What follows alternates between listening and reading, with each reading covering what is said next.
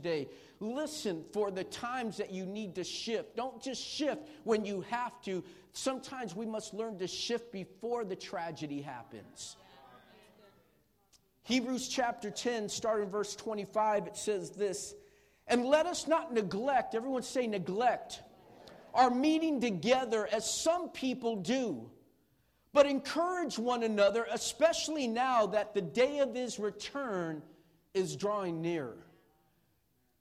The writer of Hebrews is telling us this, is that some have begun to neglect the gathering together in the house of God. And not only just neglected it, they've made it a habit of not coming to the house of God. And what he says is that it's up to us to encourage people, encourage one another, especially now. Why? Especially now because the day of the Lord of his return is coming soon. Pray with me. Father, help in Jesus' name. Amen. You may be seated this morning. I want you to understand that when we talk about a shift, that for me to tell you where to get to in life, first, before I give you directions to go somewhere, what's the first thing I need to know? Where you're at. If you want to know how to get to where I'm at, I got to first know where you're at. And whenever you go look at a map at an amusement park, a mall, or something like that, you'll usually see this somewhere on there. And when you see this, this lets me know I am here. It lets me know that this is my starting point. And I hate looking at maps that don't have that on it. Because then you got to figure out where you're at. And if I don't know where I'm starting from, it's going to be hard to get to where I'm going. And it's in life, and when we're talking about an amusement park, I can look for certain landmarks to determine where I'm at, so I can look at the map, even if that's not there, to identify where I'm at this moment. However, in life, we don't have this big arrow that follows us around and lets us know you are here in your marriage, you are here in your mentality, you are here in your emotions, you're here in your education, you're here in your walk with God. We don't have this big old arrow pointing over us to give us an identification of where we're at. I wish we did. It would make life so much easier. Is to have this big arrow that tells me you are here, like Google Maps. I love the fact that when you pull it up, it gives me this thing that lets me know my starting point. And when I don't know the starting point of where I'm at, it's going to be hard to give you directions to get you to where you need to go. So I need you to understand something this morning. I want you to recognize that where you are at will affect the directions that I give you. Where you are at right now, and for some of you, what I'm about to share, it's not going to make sense to some of you because you're not at that point. For others of you, it's going to make perfect sense. But I want to share a message this morning for the family of CWC. If you're a visitor this morning, we love you. Come on, give our visitors a round of applause this morning. But this shift is for the family of CWC. This shift here, I want you to understand that we talked about shifts, and the first shift I talked to you about was leadership. It was from the leaders doing the work to the leaders equipping people to do the work. I talked to you also about a priority shift, a shifting from events to relationships. Remember that. We talked about that most people, when they come to know the Lord, have come to know the Lord from a family member or a friend that invited them, that we have to get away from events. Now, I love Puppet Master. I love the haunted house, but we are not going to transform the world through events. We will transform the world through relationships. Say it again, Pastor Dan. You got to understand that when people see a change in us, we can bring a change in them. People aren't going to desire what you have until they see you have it. Talked about a ministry shift that we are going through from being consumers to contributors. That we need to become people that don't just come and sit down and say, okay, Pastor Dan, what do you have for me today? Feed me. Come on, feed me. Just do something for me. I had to walk all the way from that parking lot way over here. You better have something good today. Because if you don't, I'm going to sleep right here, or I'm just going to get on Facebook or on social media. Because we are in the mode of give me rather than what I can give. And that shift needs to take place. We have to move from being consumers into contributors. Because that's what a family is all about. But today I want to talk to you about a generational shift. I grew up and was raised in a church where the adults were valued and the children were neglected. We sent the kids off to a room to have a meeting where they babysat us while the adults had their services. And it didn't matter whether the kids understood or whether the kids were being ministered to or not. It was about the adults. It was about the older generation. Why? Because the older generation are the ones that give. And so we neglected another generation, and most of the people in my generation aren't even serving God today. Why? Yet they were born and raised in church because we spoke a language they didn't understand. They didn't connect with us. They were more concerned about the adults than the generation that was rising up. We didn't invest money into the children, didn't invest money into the youth. So as a result, when the church got old, the church died. I'm here to tell you that CWC will have a value for every generation. We will invest into our children. We will invest into your youth. We will invest into the married couples, into the high school, into the senior citizens. We will take time to recognize that every generation is valuable. Every generation has something to give. Every generation has a part to play. And if we miss out on the senior citizens, then we miss out on the babies. Because they have things that they have done, they've lived, they have victories they've accomplished that we need to glean from. And I apologize because I haven't been very good when it came to our senior citizens. But we are going to get better. We are going to get better in the area of our senior citizens. Hear that, Pop? I'm just playing. We have Brother Ray who's working right now on getting a ministry together for our senior citizens. And I'm so proud that God has given him a burden for our senior citizens. But our children are valuable. I need you to understand the children are not the church of tomorrow. They're the church of right now.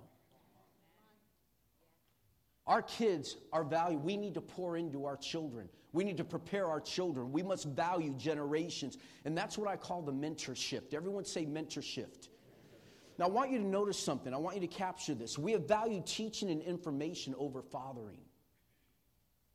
We live in an information age.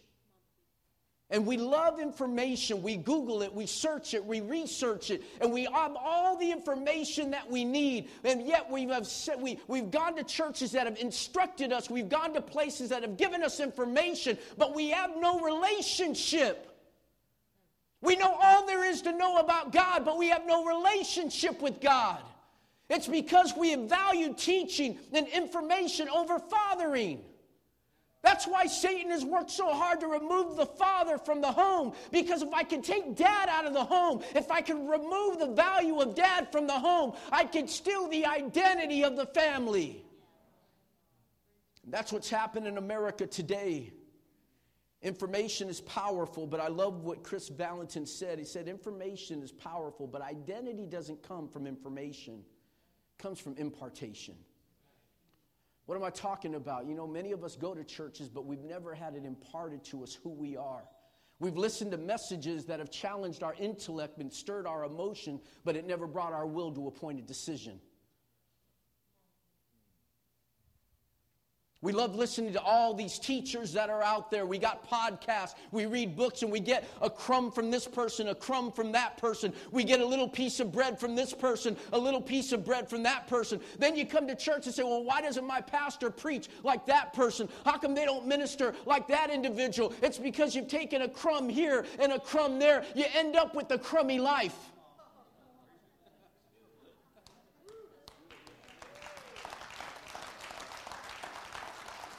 Because all you're taking is a piece. You're just taking a portion. And you have not yet put yourself under the covering of a father. You haven't placed yourself under the covering, not of a pastor, of a father. You haven't come under the covering of a father that will give you an identity, that will impart to you who you are. And recognize, young lady, you don't deserve a man that beats you. You don't deserve, young lady, someone that's going to speak down to you. You need someone that's going to cover you and give you an identity. And you find that through the Word of God. I'm here to tell you something that we are not, President Obama said it himself, we are no longer just a Christian nation. So many other religions, so many other values that have stepped in, and morality is no longer biblical anymore. Morality has become individual. Well, what do you think about it? And we've placed our opinions over the Word of God. And yet no one's doing anything about it because we don't have a father to guide us. As pastors, we're afraid to preach something that's going to offend somebody, because then they may leave. I believe America is dying for the truth. America's dying for someone that's going to give truth, even if it hurts. When my dad disciplined me, I hated it. I was mad at him. I'd go to my room and I'd be ticked at him. But as I've gotten older, I realized that every punishment was for a purpose. The scripture we opened up with in Hebrews 10:25, it says, do not neglect our meeting together as some do. Another version says, as some make it a habit of doing. I want you to look at the word neglect. It means to desert, to abandon, to leave, or to forsake. You know what's a trip is that, listen, don't get me wrong here, okay? When I say abandon or neglect, I'm not talking about it's vacation, so I'm going to take a Sunday off. I'm not talking about, okay, my kids play football and, Pastor Dan, listen, the kids are only young once. You're going to hear it from me. The kids are only young once. And if they're playing ball, I wish my dad would have taken time out of church to be with me at a game. And I'm here to be a father. Be a mom. It's okay. Listen to me. Listen to me. But I'm saying this. The problem is that when the games are over, you still don't come to church. You've made it a habit to neglect the body. Football season comes around and you're not in church anymore. Why? Because my team is at home and I got season tickets. Well, I can't come when they're away because I want to watch the game. You've made it a habit. And no longer is it a priority. You've turned this thing into neglecting. And that's what he's talking about. Don't forsake, don't leave behind. And many of us have neglected the house of God. When I was growing up, we never asked my dad, Dad, are we going to church today? In fact, in my lifetime, my dad never came to my room, even when I was in high school. Open up my door, and there was never a lock on my door either. I was lucky I had a door.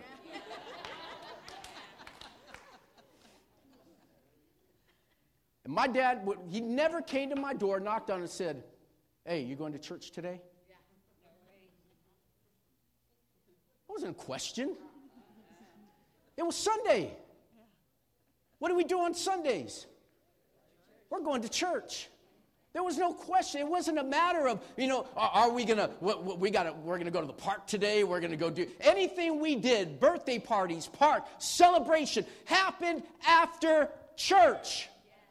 It's called the Lord's Day because on Sunday it's believed that Jesus rose from the dead on Sunday. So the Sabbath went from celebrating the Sabbath on Saturday to celebrating the Lord's Day on Sunday. If Jesus could get up from the dead on a Sunday, you can get up out of bed.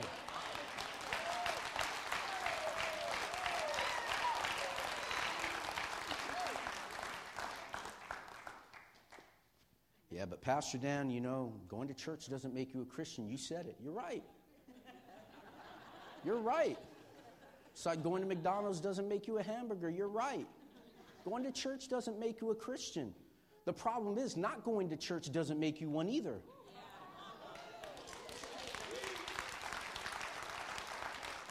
You have more opportunity to become Christ-like by coming. Now, I'm not against Christian television or all that other stuff.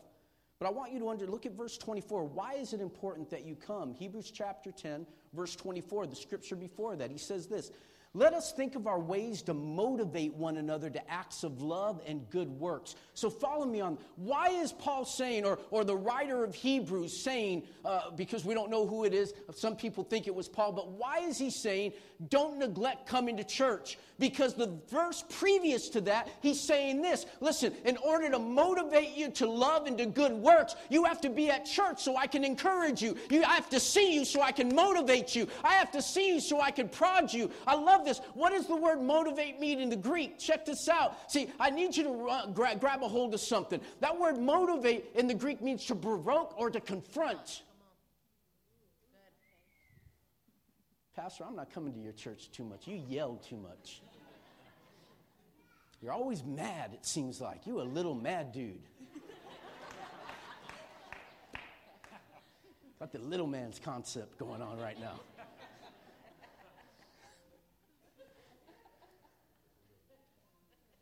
To provoke or to confront, it means a sharp contention, check this out, or argument.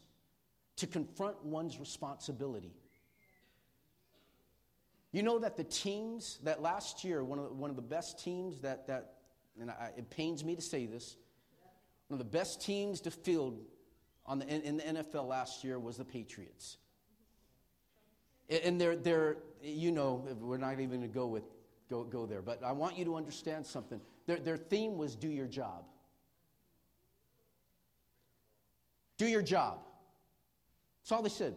Just do your job. Every individual had a motivating word in front of them. It confronted them. And they all understood this, that if you didn't do your job, someone was going to confront you. Someone was going to call you to your responsibility. And it's time once again that the church of God, if we're going to make an effect in this area, in this community, in this world, it's time that we stand up and that we take responsibility to do our job.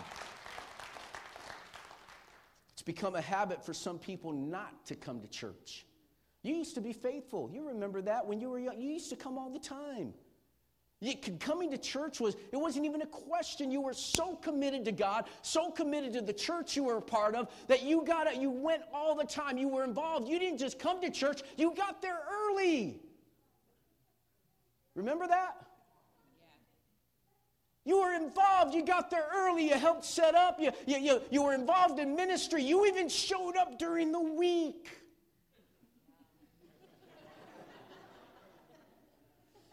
When no one was at church to plan what you were going to do at church on Sunday. Now you're lucky if you make it once a month. What happened? What happened? Listen, our priorities have to shift. God has to become a priority in our lives again.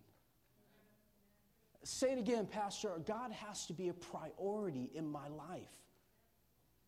And don't tell me I can have God as a priority in my life and not come to church. He died for the church. It was the church that he chose to establish as the very function, the organization, the group, the coming together to be his bride. Listen, when you talk about the church, you're talking about God's wife.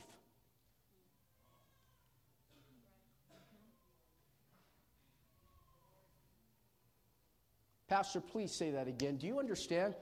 You could do whatever you want to me, but you talk about my wife, it's on, honey. We're going to get down. You talk about my wife, it's going to be on. All right? Because I'm a husband before I'm a pastor.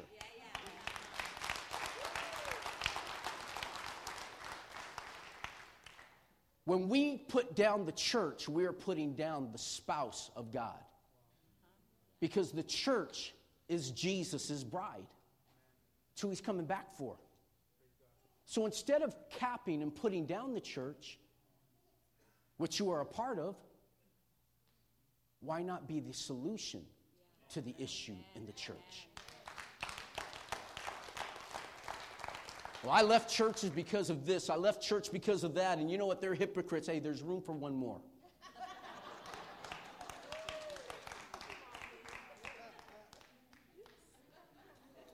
I got to go on because it's going to get personal here. The problem is that we are operating what's called an orphan spirit. In the church today, we celebrate crowds, but we don't celebrate sons.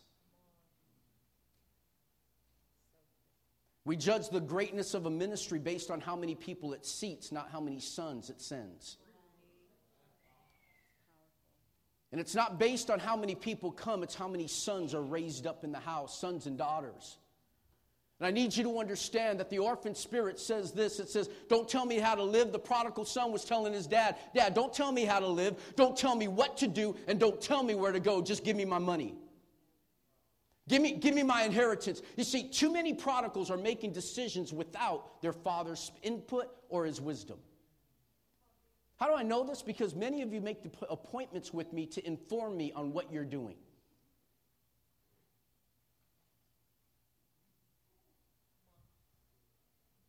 Not for advice. Not for biblical advice. Not my opinion. Biblical advice. You come in, I'm leaving my wife. I'm leaving my husband. I'm marrying this guy. I'm marrying this girl. You don't know how many people have come in to ask permission for divorces. And I've told them this. Listen, you didn't ask me to get married. Don't ask me for permission to get divorced. If you would have sought my counsel before, you wouldn't be in this mess to begin with. That's what fathers do. See, some of us have the orphan spirit. We don't want anyone telling us what to do. It's a rebellious spirit. It's a spirit. Some of you are sitting right now and you're struggling with this word. I see you. You look like I just stole some money out of your wallet right now. Getting angry, getting mad, your jaw is clenching up. Chill, man. There's other places for you. Listen. The orphan spirit determines this, is that we want freedom without protection or inheritance. Let me do my own thing. Let me live the way I want to live. We want to live the way we want to live, and then when we get into certain situations, you don't want anyone speaking into your life saying, son, you're going the wrong direction. You know what? That guy might not be good for you. You know what? Be careful because you're getting into an area that, haven't seen you in church for a while, but Pastor, the XYZ, you don't want anyone telling you what to do. And I understand that because none of us like to be told what to do. Come on. Let's be straight. Your boss can come. You got to put you got to clean that stuff up. And when you're getting ready, you got the broom and the dustpan in hand. You're about to go pick it up. And then the boss just comes walking by and says, hey, pick that up. All of a sudden, I ain't going to pick that up. Shoot. Want me to do what? I ain't going to pick up anything, man. You start kicking it around and everything. Why? Because there's something in us that we were created to dominate. We were created with dominion in us, and we hate to be told what to do, even if it's the right thing.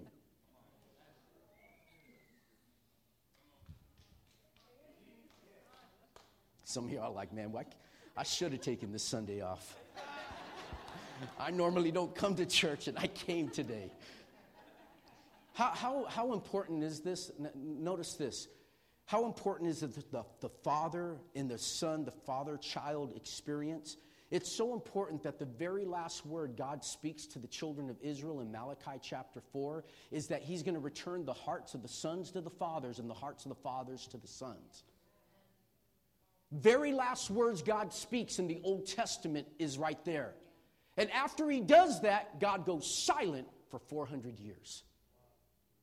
God says, until you get this thing handled where the sons and the fathers come together, until the generations connect, until one generation has value for another generation, until there's respect, you're not going to get the anointing of Elijah until the Elijahs learn how to serve and until an Elijah knows how to bring an Elisha under his covering.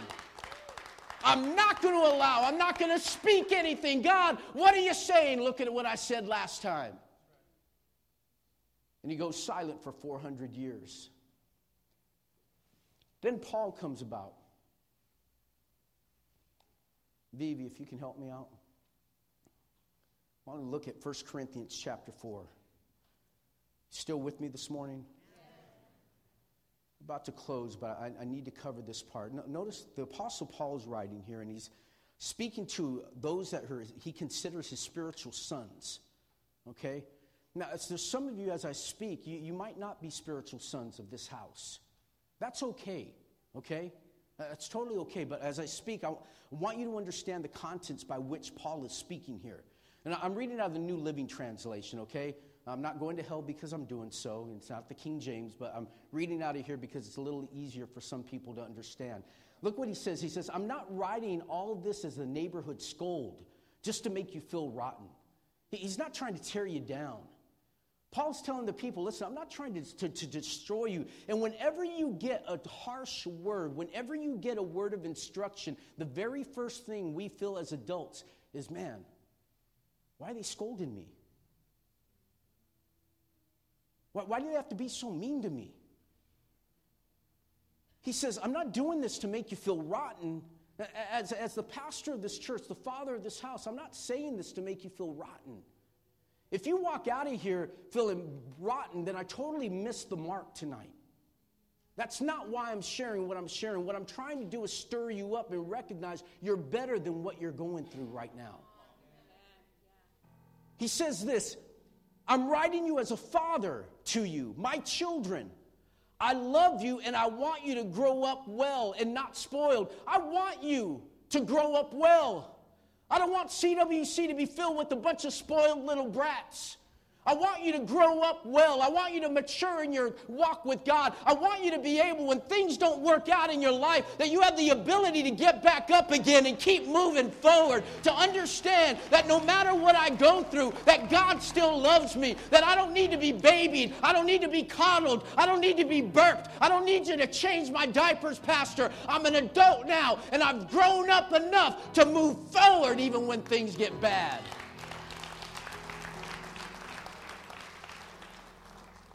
I don't want to do you a disservice, is what he's saying. I look at some of y'all look scary. And don't get me wrong. I mean, in your old life, y'all were scary. I wouldn't want to run into Mark in a dark alley. I'm telling you. Then I look back and then I see his hands up and tears coming down his face while he's worshiping. See my brother here every Sunday morning. I don't know if he's going to come to hug me or shank me.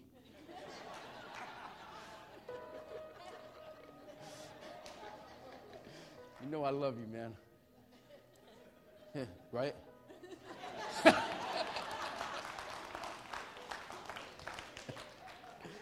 No, really, bro. We good? Security, can I just get someone to stand up here next to me?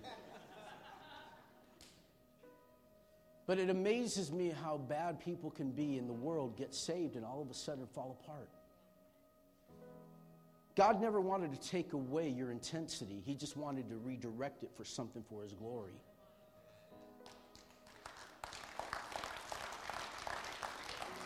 He says, I don't want you to be spoiled. There are a lot of people around who can't wait to tell you what you've done wrong.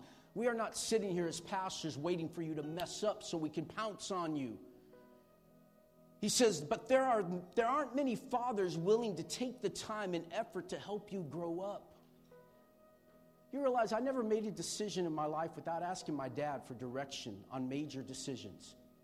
Whether it was buying a house, getting married, going to school, I always stopped to ask my dad for advice, whether my earthly father or my heavenly father. And it's time that we start getting some advice, start getting some wisdom. Look what he goes on. It says this, it was as Jesus helped me to proclaim God's message to you that I became your father. This is Paul talking. I'm not, asking you to do anything I'm not already doing myself. That's in verse 16. So a father's job very quickly is simply this. It's not to spoil you. You're not being a great father if all you're doing is spoiling your kids. A good dad knows how to say no every so often, right? We know how to say, don't touch that, that's hot. We're not going to give them everything they want. That kid that's throwing a tantrum in Toys R Us because he wants the toy, and mom says, they're buying him everything. My kids threw a tantrum in Toys R Us once.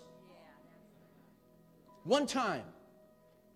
And they never did it again. They see other kids throwing tantrums, crying, and kicking their mom or dad because they want something. My kid did that one time. Never happened again. Because dad knew how to help him not grow up spoiled.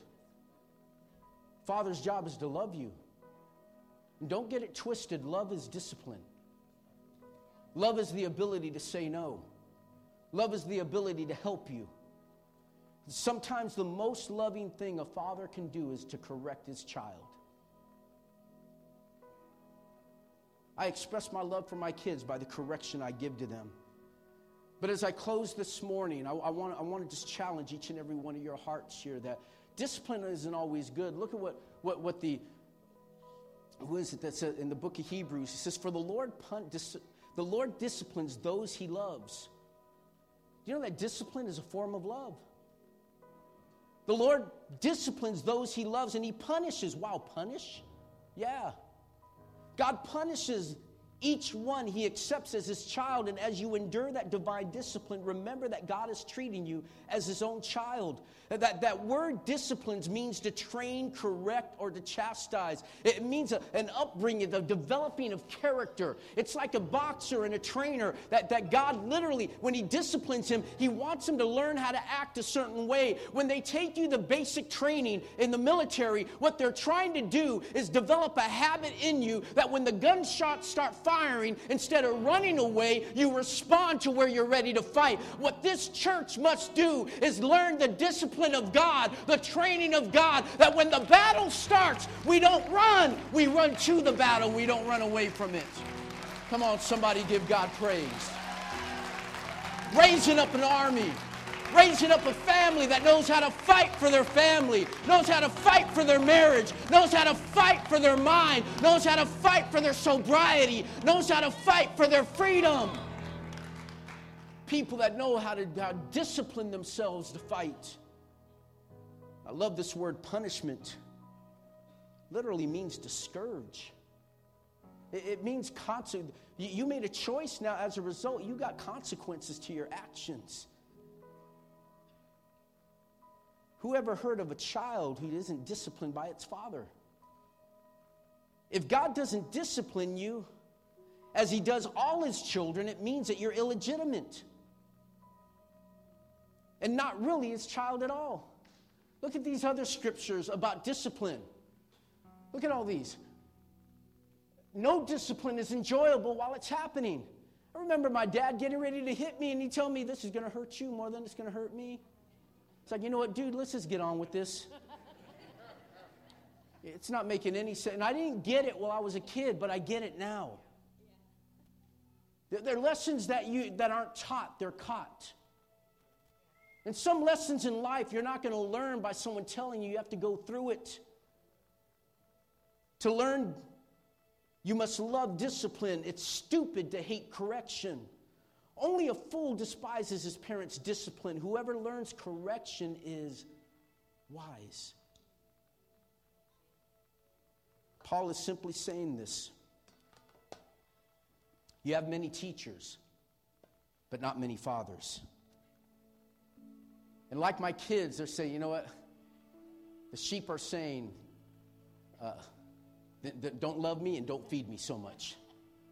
Because I'd rather go to a place where I'm able just to run in the corral, running in and out of the flock as I want. The problem is that when you allow sheep to run in and out of the flock with no responsibility, it ends up affecting other sheep that see you going and coming and going and coming. And before you know it, that newly born calf that comes into the fold all of a sudden sees that sheep running off, and they're not strong enough, and they run off as well and end up getting devoured by the enemy.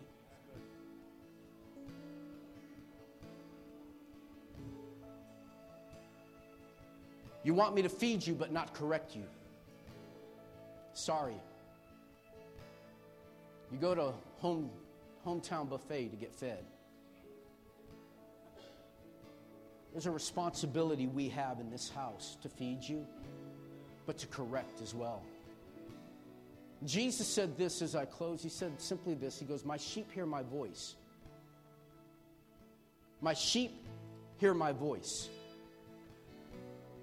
I know my flock based on those that respond to my voice. Do you realize I don't choose my flock?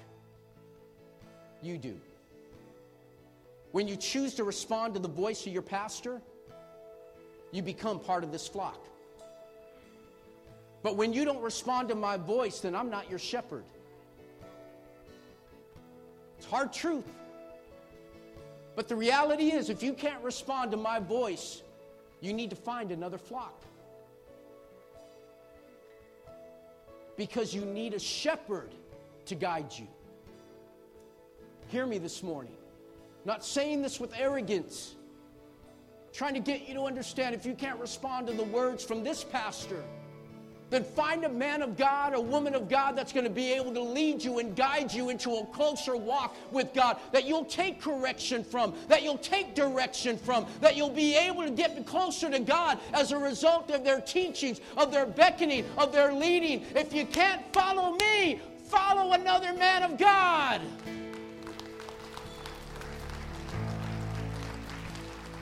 But you are not called to do this on your own.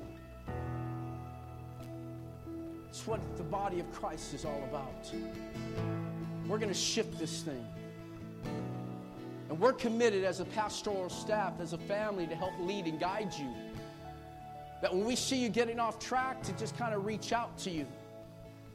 We're not always the best at those things. We're not saying we're the greatest shepherds. Just being honest with you. But we do love you. Every one of you. And your families. Believe in you. And my commitment to you is that when you do, if you do leave here, that you will leave here better than when you got here. Stand to your feet with me this morning.